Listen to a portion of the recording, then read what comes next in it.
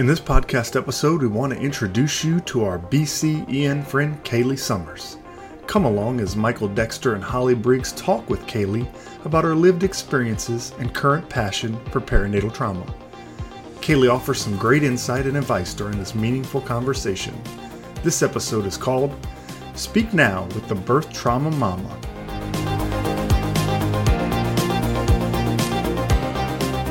Hello, and welcome to the BCN and Friends podcast, where we hold interesting conversations about learning with a range of thought leaders, BCN certification holders, and industry professionals. But most importantly, to create value and insight for you, our professional nurses across the emergency spectrum. We hope you find our discussions interesting, informative, sometimes funny, sometimes serious, and always valuable. I'm Holly Briggs, a professional development specialist at BCN and one of your hosts for today. I'm joined by my co-host, Michael Dexter, Director of Professional Development at BCEN. Hi, Michael. Hello, Holly. It's great to have you with us. In this episode of BCN and Friends, we have Kayleigh Summers. Kayleigh brings a unique perspective to our podcast from her lived experiences and current passion for perinatal trauma. I'm super excited to have a chance to speak with her more, so I'm going to hand this over to Michael to please introduce us to our BCN friend, Kayleigh. Yeah, I'd be happy to. I'm really excited to have Kayleigh on the podcast today. She is one actually that I found a while back while looking into some different aspects that I'll let her talk about, but just a very unique perspective, very interesting story, and really, really happy to talk with her and learn more about it today. Kayleigh Summers is a licensed clinical social worker and private practice owner in Downingtown, Pennsylvania.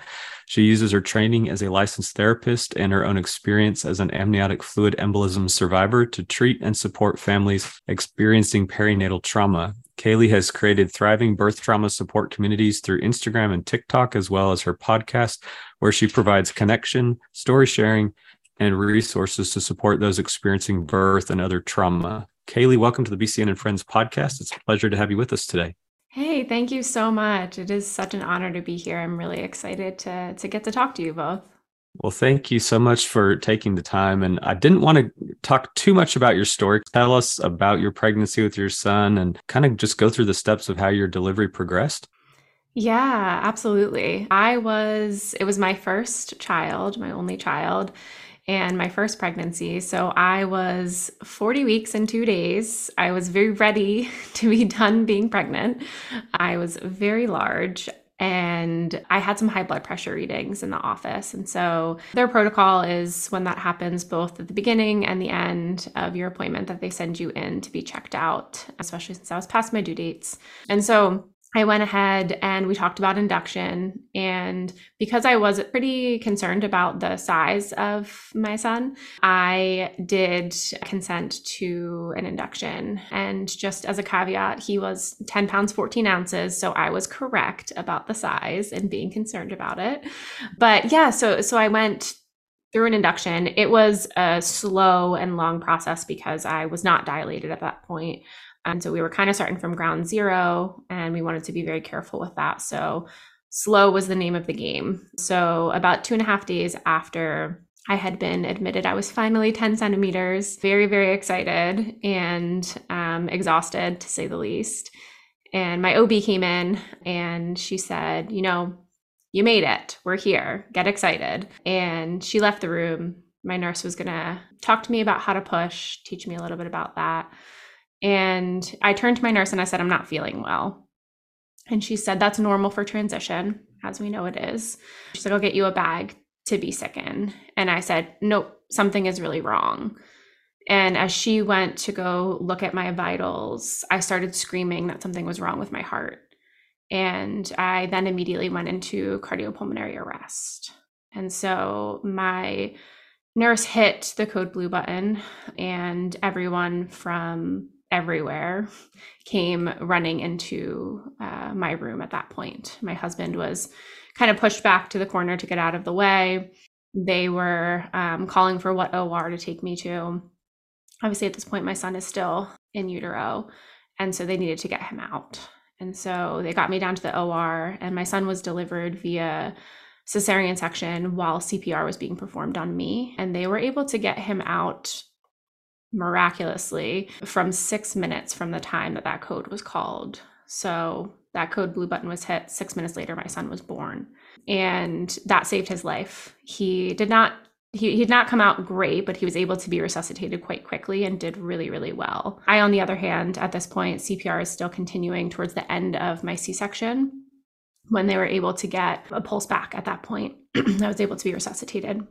My OB had a pretty strong inkling that this was an amniotic fluid embolism right from that point. There's not a ton of differentials for when someone has sudden cardiopulmonary arrest and is a otherwise healthy pregnant person in labor.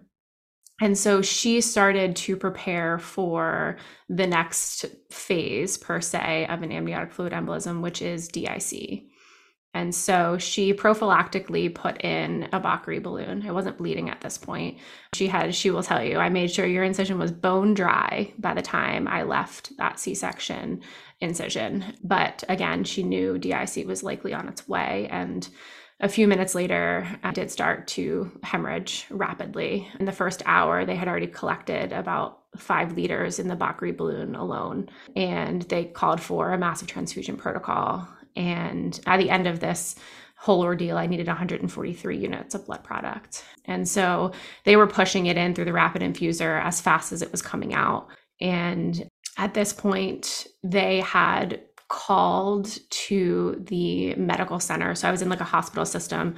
This was technically a community hospital, but they were a trauma too, which allowed them to thankfully have enough blood product to keep me alive. But it wasn't a medical center. It wasn't a teaching hospital. And so they called over to medical center for ECMO because they were not able to get me stabilized, hemodynamically stabilized at this point. And they knew I was going to continue to go into cardiac arrest if they couldn't make that happen.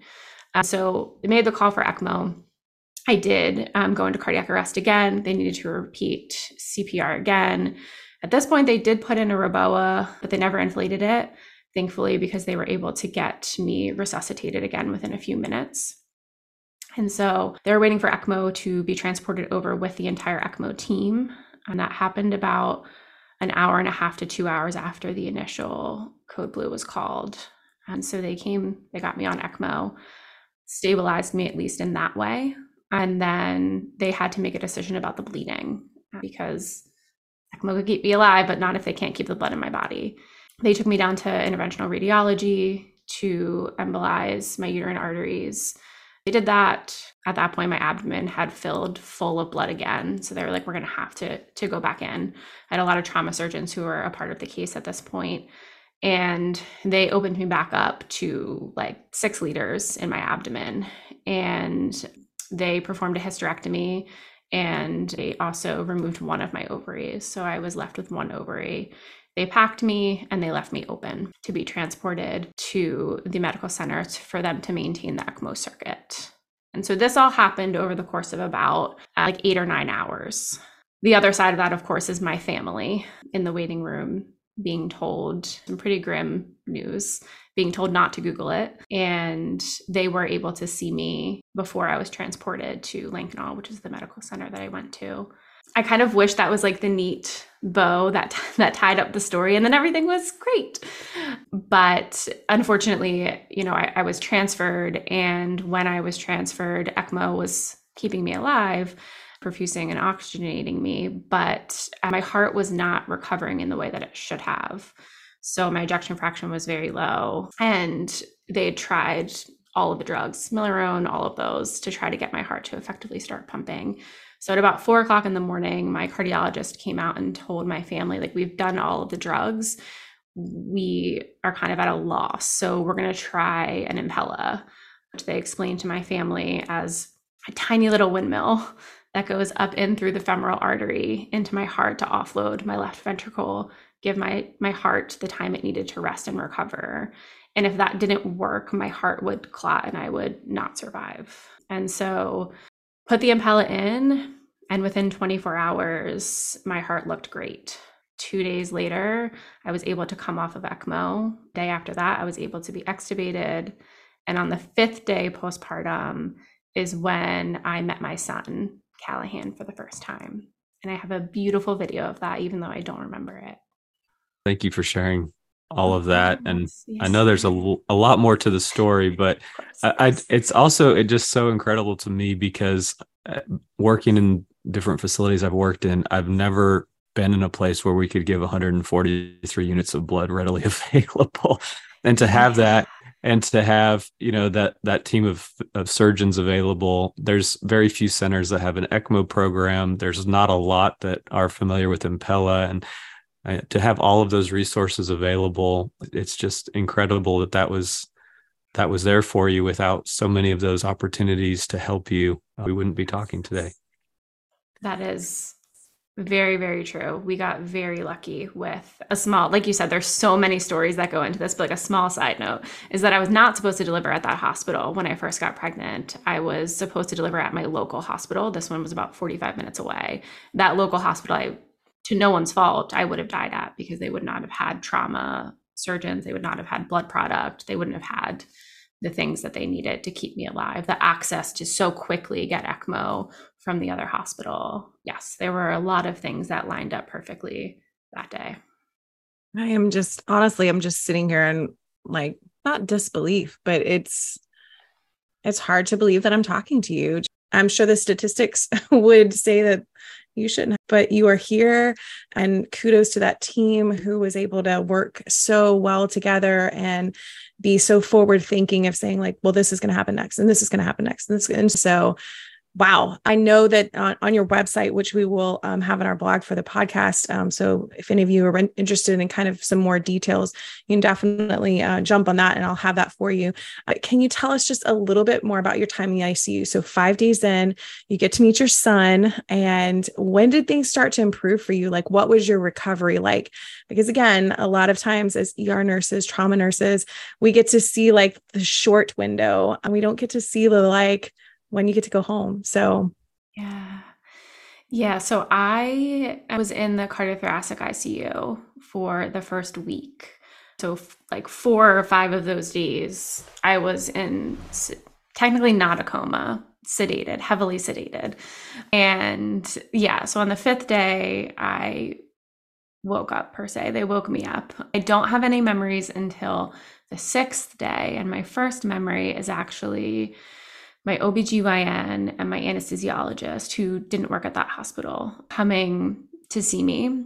And they offered to tell me what happened. They told my family that they would kind of explain to me, because I had woken up and I was like, what's happening? And my family was like, you had a C-section and you just had like some complications. And I was like, looking around a CT ICU room, I was like, some complications? I feel like there's more to the story here. And they were like, all right, she's drugged up enough that we can like keep this going for a little bit, but eventually we're going to have to tell her what happened. And so it just happened to be that my 2 doctors came that day and offered to sit down with me. And I remember I have such a memory of my OB holding my one hand on one side and my anesthesiologist holding my hand on the other and taking me through exactly what had happened. And for someone who is just an information gatherer, that moment was so important for me to truly understand what I had been through and what had happened over the past 5 days when I was not aware.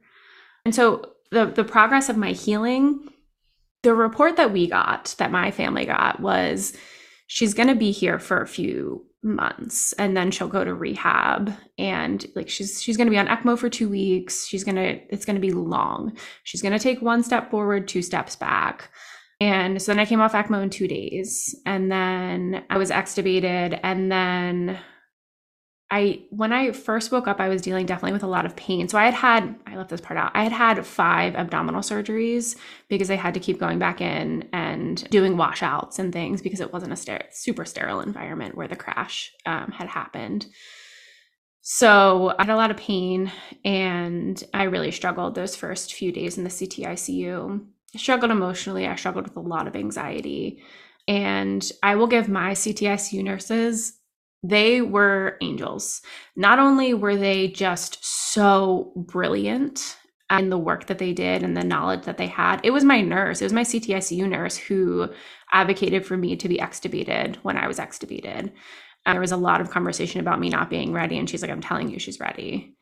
And they got my son on me, skin to skin, the day after he was born. So while I was still on ECMO, they made sure that my son was skin to skin, not just like held up to me. There are pictures of my naked baby on my naked chest while I was on ECMO, which is insane. And absolutely, I think had something to do with my healing. And so they did that every day that I was in the CTICU until I woke up. And then I was transferred down to the step down ICU after 7 days. And there was a lot of talk about going to mother baby and then going to rehab. And by Friday of that week, so 9 days after my AFE, I was walking stairs in the ICU. And I was like, get me out of here. And so I transferred. My only issue at that point was my white blood cell count was like 27.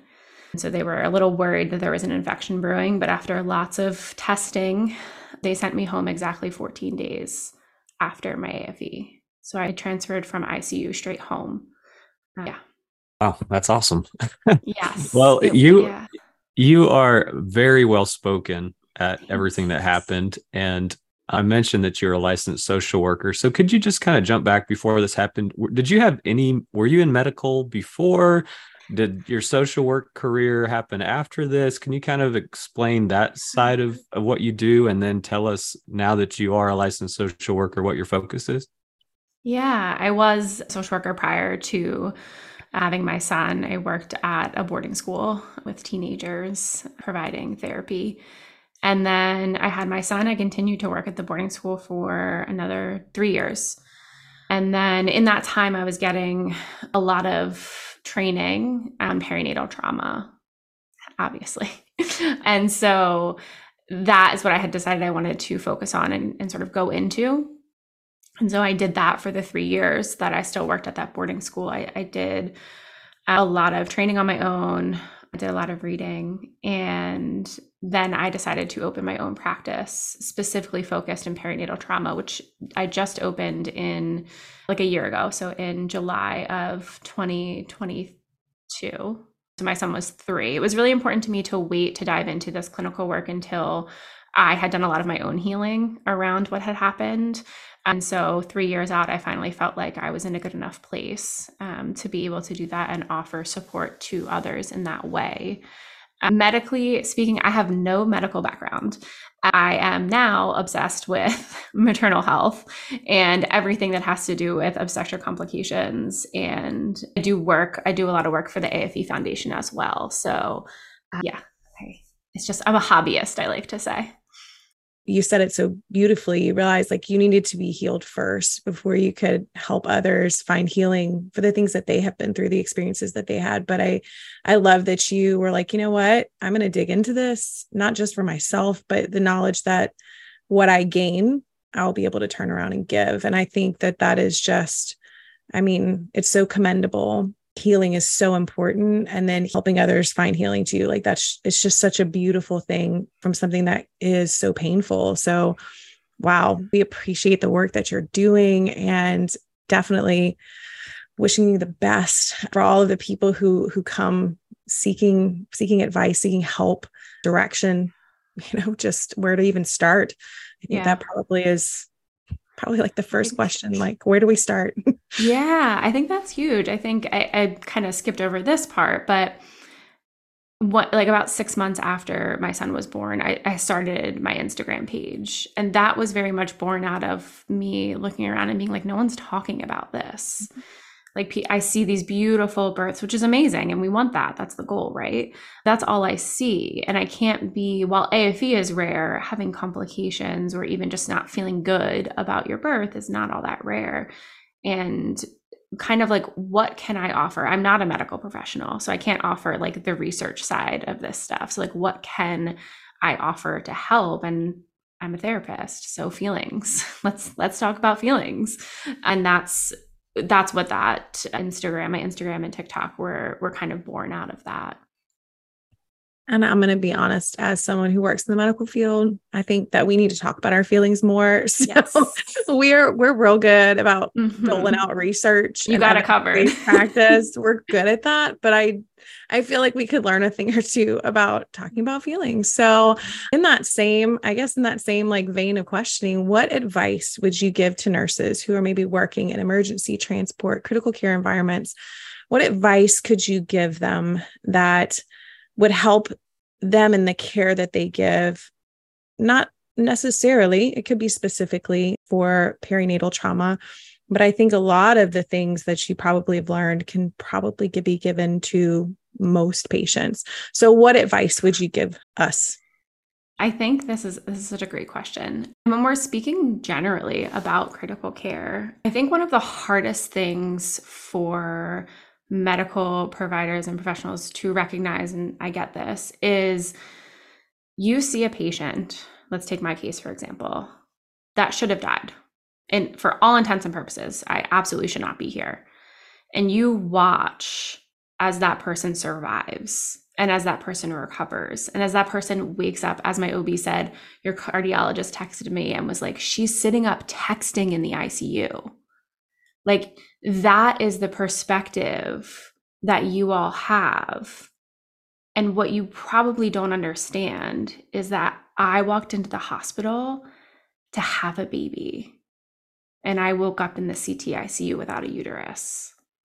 And so the critical care aspect of that is that this is the worst day of someone's life, even if they survive.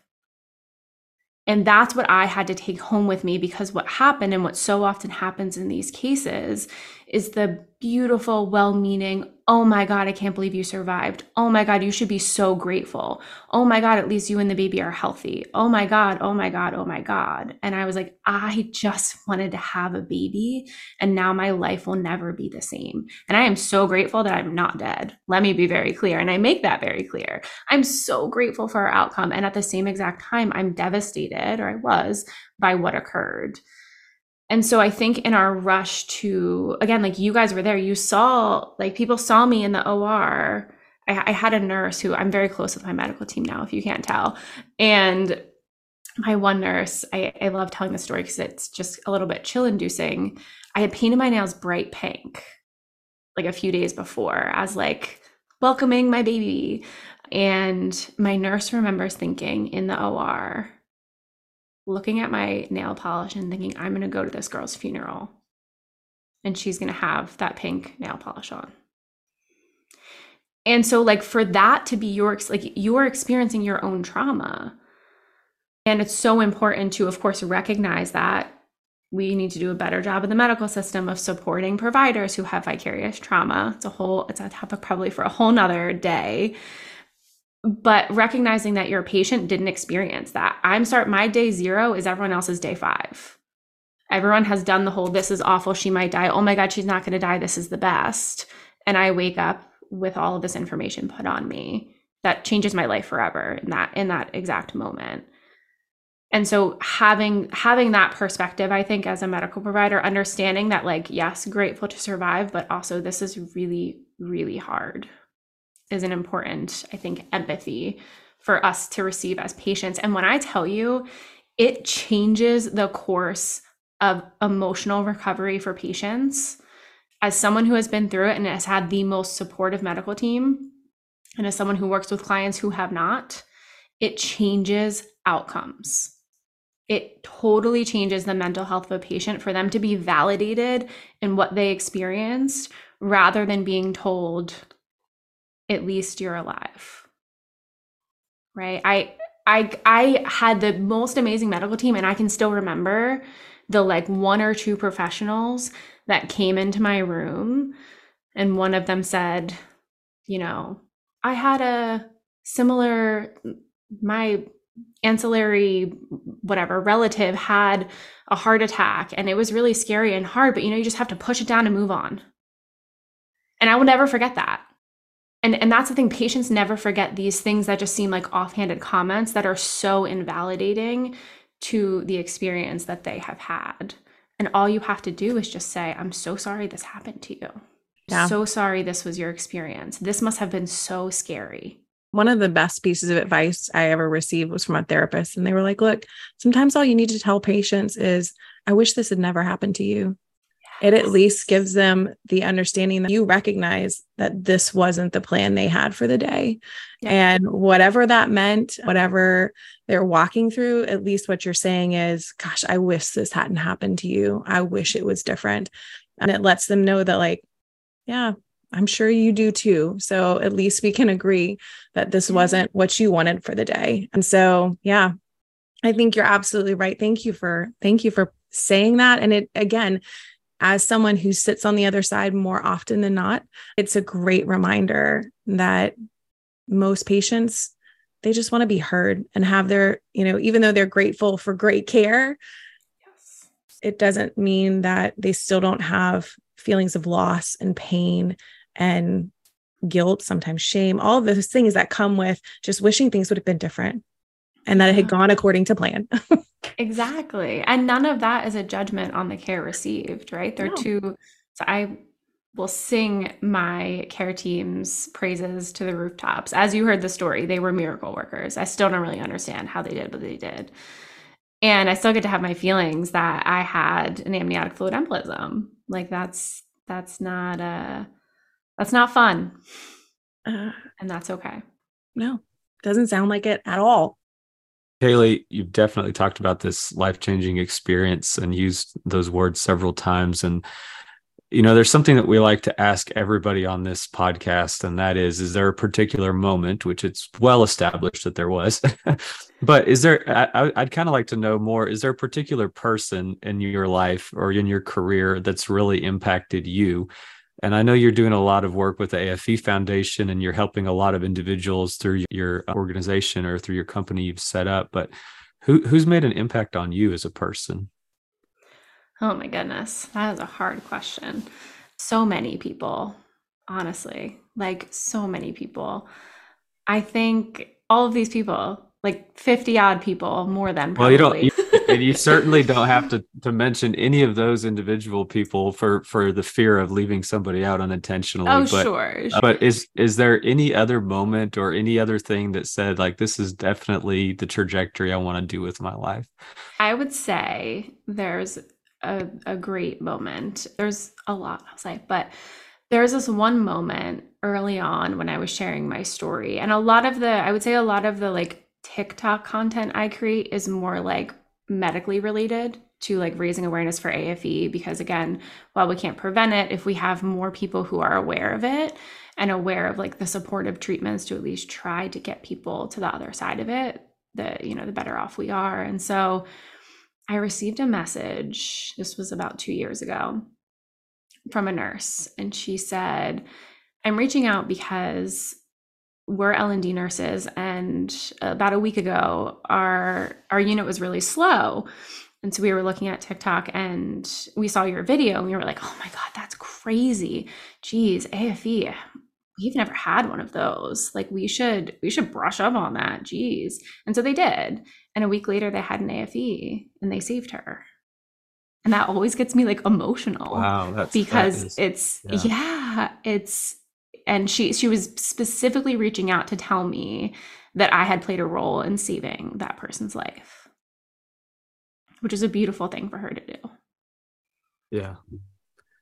Definitely. Well, yeah, thank you for sharing that. That is beautiful. And I so appreciate what you're doing to spread the awareness of this and to work towards it. And I know it's a lot of hard work on your part, and it's difficult, even emotionally, resharing your story over and over again. But thank you for once again sharing that with us. And I really appreciate that. And I'm sure whoever that individual was, I'd be thanking you too, if she knew.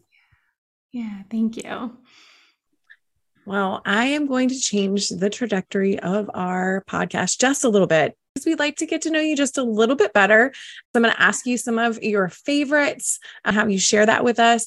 But I always like to start off, like, what would you be doing if you weren't in your current role? And I know that, a lot of this is kind of where you're at in life is based upon, the experiences that you had. But if you could just do anything you wanted, what would you do? So I swear it's not because I'm on this podcast. I think that you can tell that I'm very like medically invested. I see that. I would love, like, I had even talked about it after I had my AFE of like going back to school and going into the medical field in some capacity, either as like a nurse, a respiratory therapist, something of the sort. Doctor felt very far out of reach for how much more schooling after already having a master's degree. So yeah, I think I would love to be, in the medical field in some way, shape, or form.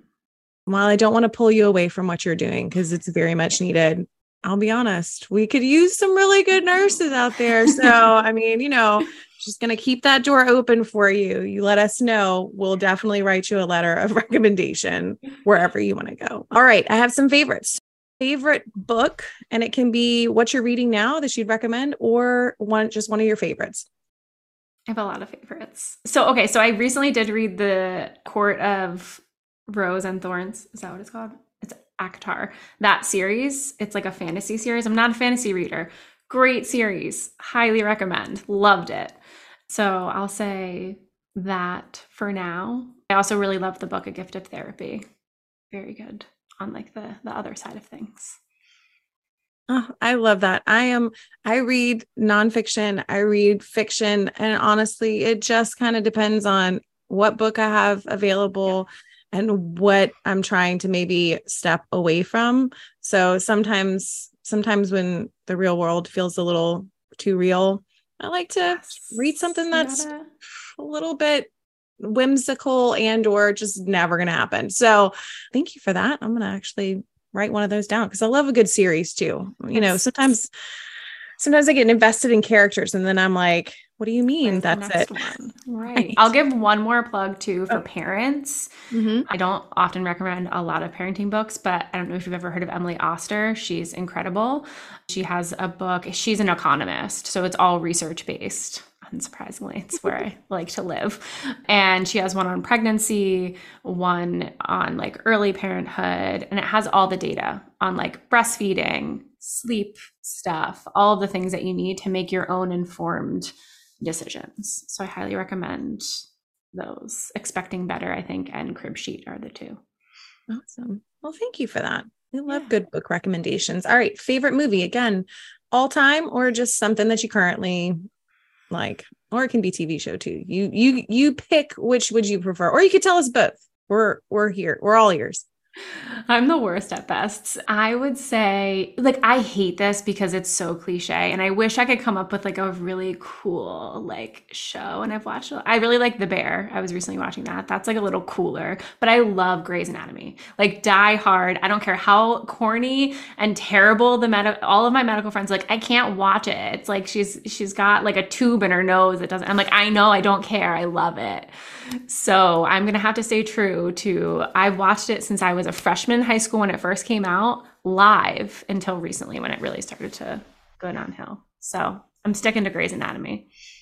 One of my sisters she's all in it with you. And she's like, I know it's not accurate, but there's something about those characters. And I'm like, it's the character development. Mm-hmm. She's right. Invested. Yeah. All right. Favorite musical artist? I mean, Taylor Swift. She's incredible. I can't. Another thing I used to deny because I thought it was like corny and like, no, she is an incredible artist. And I back up my love for her. You are talking to a Swiftie. Okay. I'm so glad. I'm so glad. Yes. And I felt the same way when I was like, I can't believe. Let me clarify that that's just Holly that she's talking. Stop it, Michael. I feel like you're hiding, but you just don't know that you're one yet, because I feel like most people are going to be like, yeah, I mean, I'd listen to her, or they'll be like me and be like, I definitely listen to her. So yes, she's awesome. And you know what, Taylor, if you're ever listening to this podcast and you just want to take me and Kayleigh, yes, please. Wherever, actually, we don't even care as long as we get to hang out with you. So shameless plug. All right. Yes. What is your comfort food or a meal that you really enjoy? Okay. Again, I get made fun of for this one all the time, but I will stand by it. It is a very specifically made breakfast sandwich. Bacon or sausage, egg, lots of cheese, very melty cheese on an everything bagel. I'm also from New Jersey, so I don't know if that, like, I feel like the whole bagel sandwich thing is very Jersey of me. Yeah, I think that the bagel thing, I'm from the South, and I don't know if we maybe just don't know how to make bagels. You guys don't make good bagels. They're terrible. Yeah. It's awful. Yeah. And I mean, we make a lot of other good food. That's true. That's true. Maybe that's why we're like, look, we won't take your bagels from you guys. Please don't. You can have your bagels. But that actually sounds delicious. And I'm also one of those people, I strongly support breakfast for dinner as an option. So you had me at lots of cheese. All right. Other hobbies or a self-care go-to. What do you do to kind of like reset? I do like reading a lot. I've gotten back into that as a self-care, becoming a mom. Love listening to podcasts. Besides that, I mean, does Instagram count as a hobby? Because I'm literally always doing that.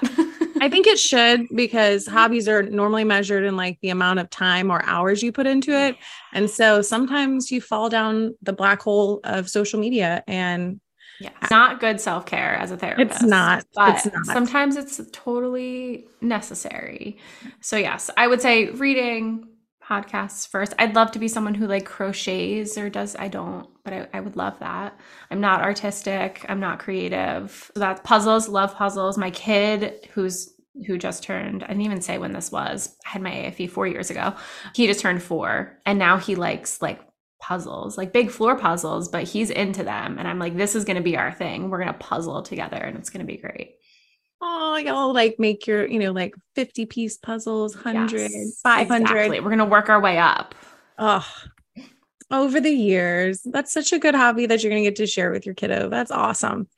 Well, if our audience would like to follow you online, what social media platforms are you on? And I will go ahead and plug the website, which is thebirthtraumamama.com. That is the website that she can find Kayleigh on, and she's going to let you know where you can look her up on social media. Yes. My handle is at thebirthtrauma_mama on both Instagram and TikTok. That's mostly what I'm on. The Birth Trauma Mama on Facebook. Not super active there, but it does exist. So come on over. We talk about all things birth trauma. I swear it's not as deep and dark as it sounds. Sometimes it's light. Sometimes. I think there's humor to be found in some dark places too. So always. Thanks for sharing some light. Well, thank you for that, Kayleigh. Appreciate it.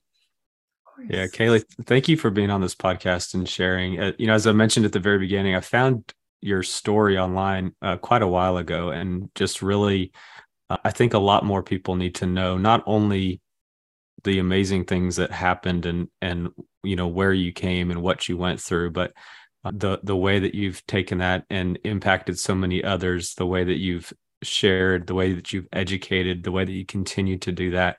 All of that aside, the way that you talk about the patient perspective, I think it's so incredibly important to hear your perspective, being on the other side of the stretcher, the other side of the bed, knowing and being able to so well articulate what it's like to go through that so that nurses can take that and impact their practice in different ways. And so I really appreciate you being on this with us and sharing all of that. So thank you so much. Yeah, thank you. That truly means so much to me. It's been my goal, right, since I started this. So I really appreciate you again taking the time to talk with me and have me on your podcast and allow me to speak to so many of the wonderful nurses in your community. Well, I want to take this time to thank Kayleigh for joining us for this episode of BCN and Friends. Thank you, Kayleigh, for sharing your personal experiences, the journey that you've been on, and the passion that you have. Your support of patients and families through connection and education are making an impact. And we want to say thank you for all that you've done and you continue to do.